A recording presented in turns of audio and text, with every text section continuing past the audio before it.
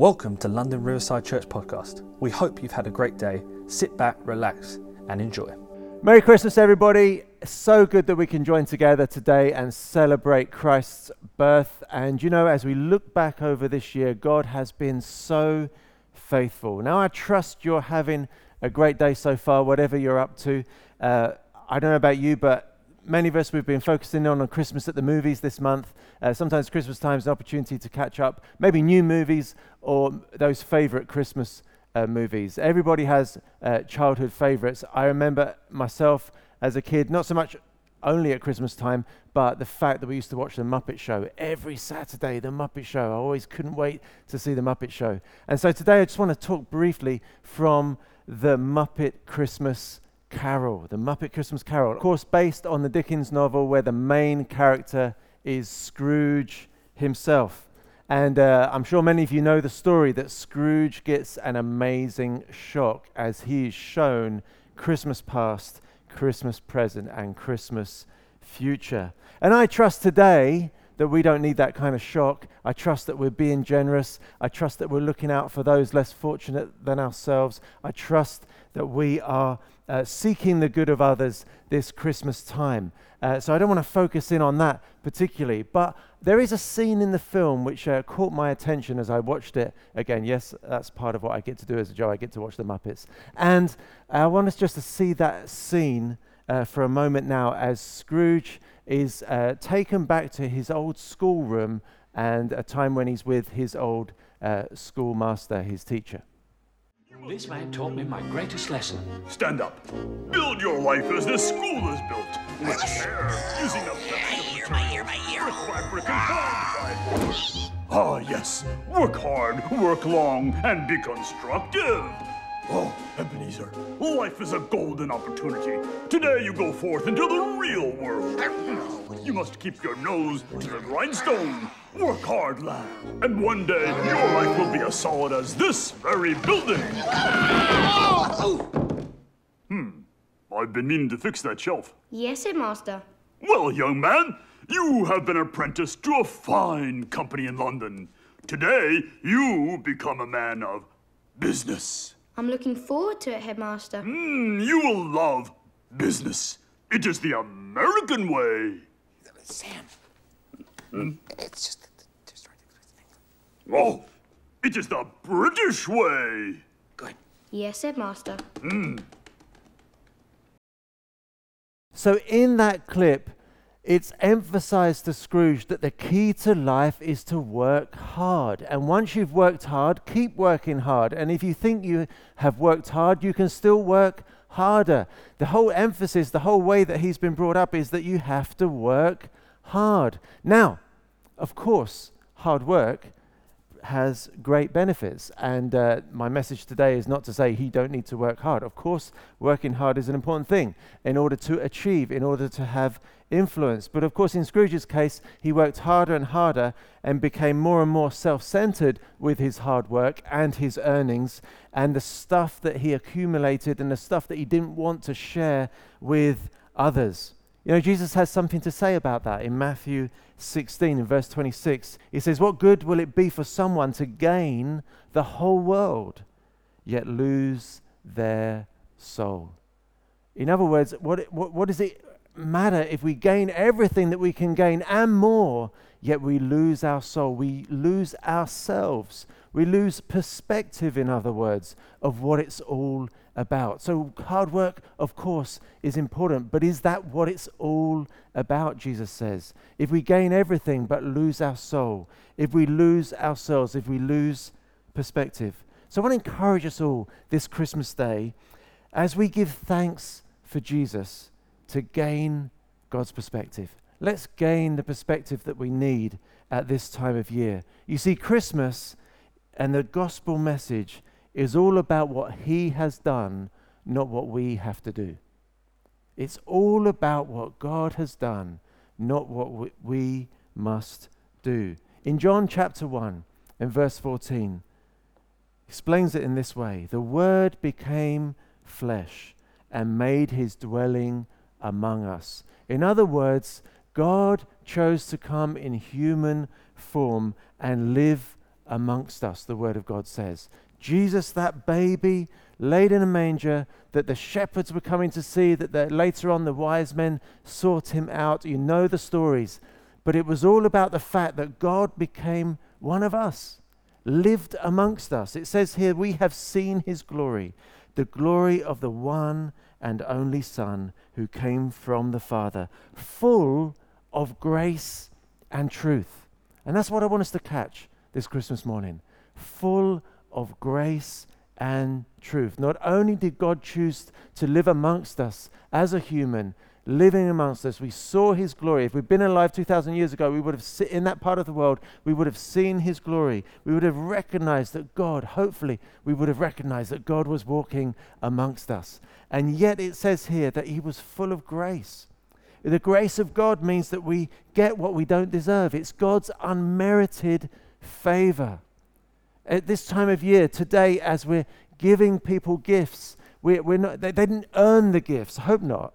I hope we're giving out of the love of our hearts. I hope we're giving because we want to bless, or we want to see someone's life, we want to see someone made happy.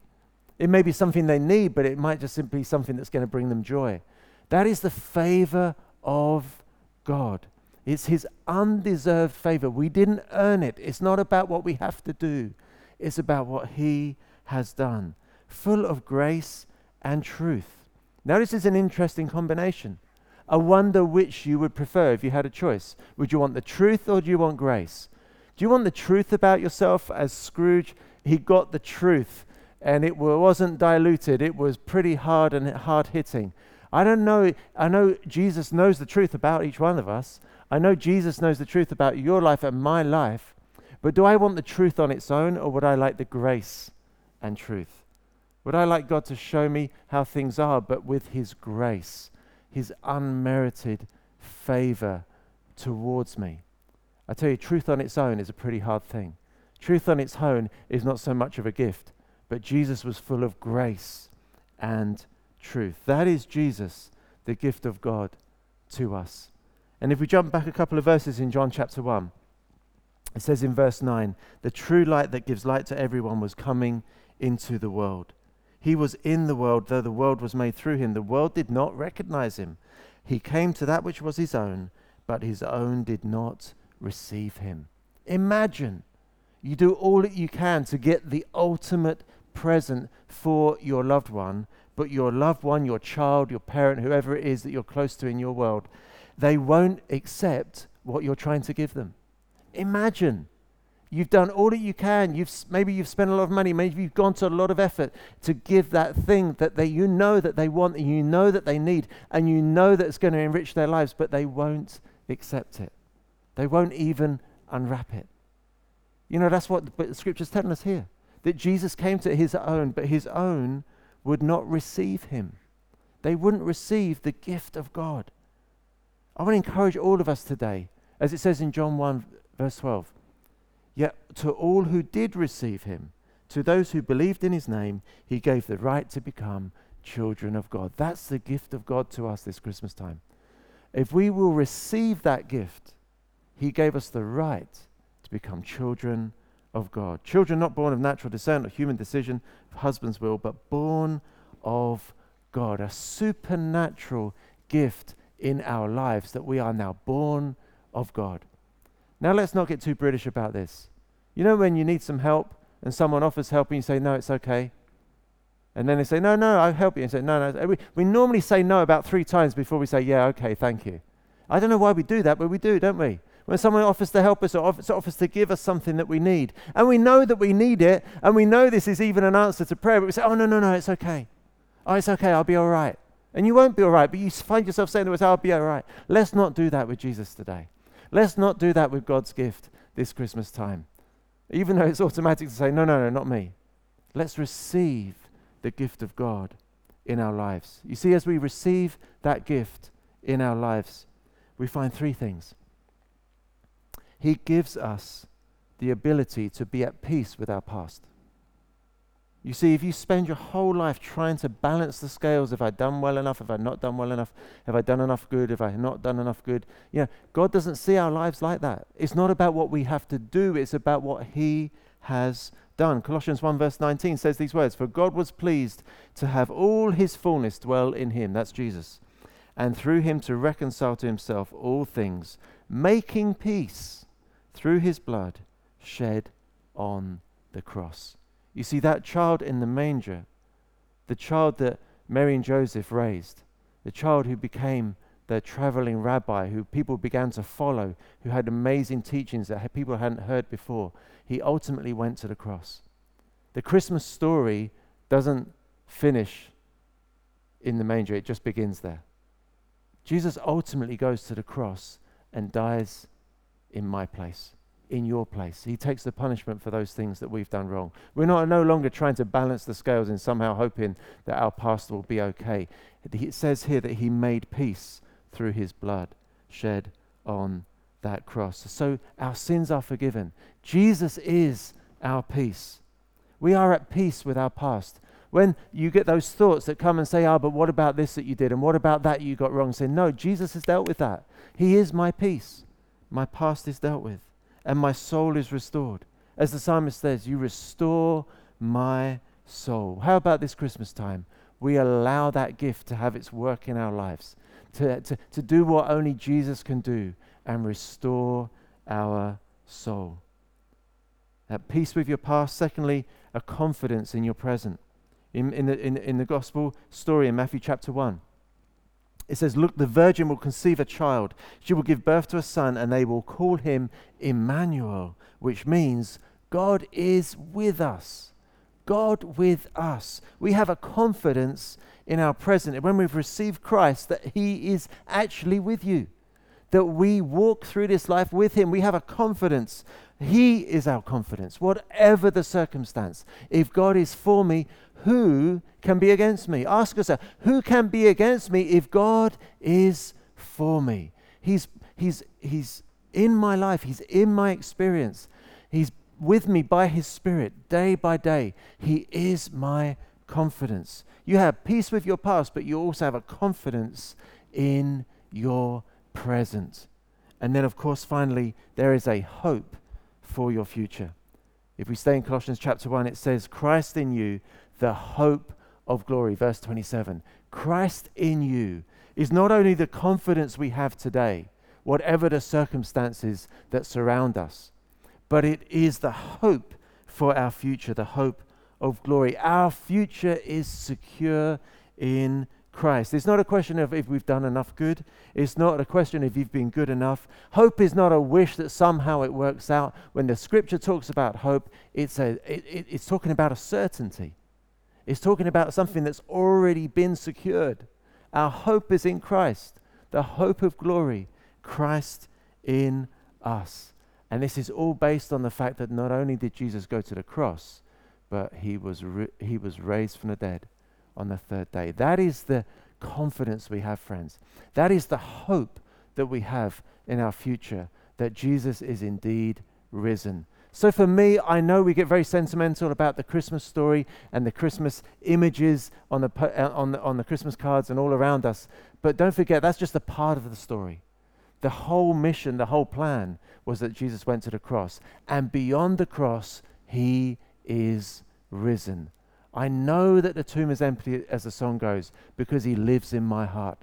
I know that he's for real. I know that that's the confidence I have. I know that that's the peace that I have when I'm reminded of my past. I say, no, Jesus has dealt with that. I am at peace with my past, whatever that was involved. I have a confidence in the present, and I have a hope for the future because of the resurrection. This Christmas time, is it about what you need to do? Have you sometimes been thinking, I just need to work harder, I need to try harder, I need to just do more to make life work? Is it about what you need to do, or is it about what he has done? That's the gift of God to each one of us. Let's give thanks for the gift of God this Christmas time. And maybe you need to receive that gift. Maybe you need to receive that gift afresh. Maybe Jesus has been a bit of an add-on, a bit of a kind of, I do a bit of Jesus through the year. But this Christmas time, I want to challenge us all. Let's have him front and center. Let's really receive the gift of God into our lives, full of grace and truth. full of grace and truth, so we can be at peace with our past, have a confidence in our present, and have a hope for our future. Let's take a moment to pray together. Father God, we thank you for Jesus. We thank you that this Christmas we can know, we can receive your gift of Jesus to us. We do thank you that you have done everything possible that we might know you, that we might be at peace with our past, we might have that confidence in our present, that we might have that hope for the future. And so we receive Jesus this Christmas time. We acknowledge you, Lord Jesus, for who you are. We thank you for what you've been working in our lives. We thank you that you are full of grace and truth for our situation. And we live in that unmerited favor. We live in the favor of God today. And Lord, I pray for each one of us, Lord God, that we would know that peace, that we would know that favor and that confidence in our lives. We thank you for our families. We thank you for loved ones. We thank you for those that we're able to join with at this time. And we ask your blessing upon us. We ask, Lord God, that you speak clearly to our hearts as we look forward into the days ahead. In Jesus' name, amen. That's all from us here on our London Riverside Church podcast. If there's anything you would like some more clarification on, you would like to take those next steps in your journey, then why not head over to our next steps page, londonriversidechurch.com/next steps. We hope you have a fantastic week and stay blessed.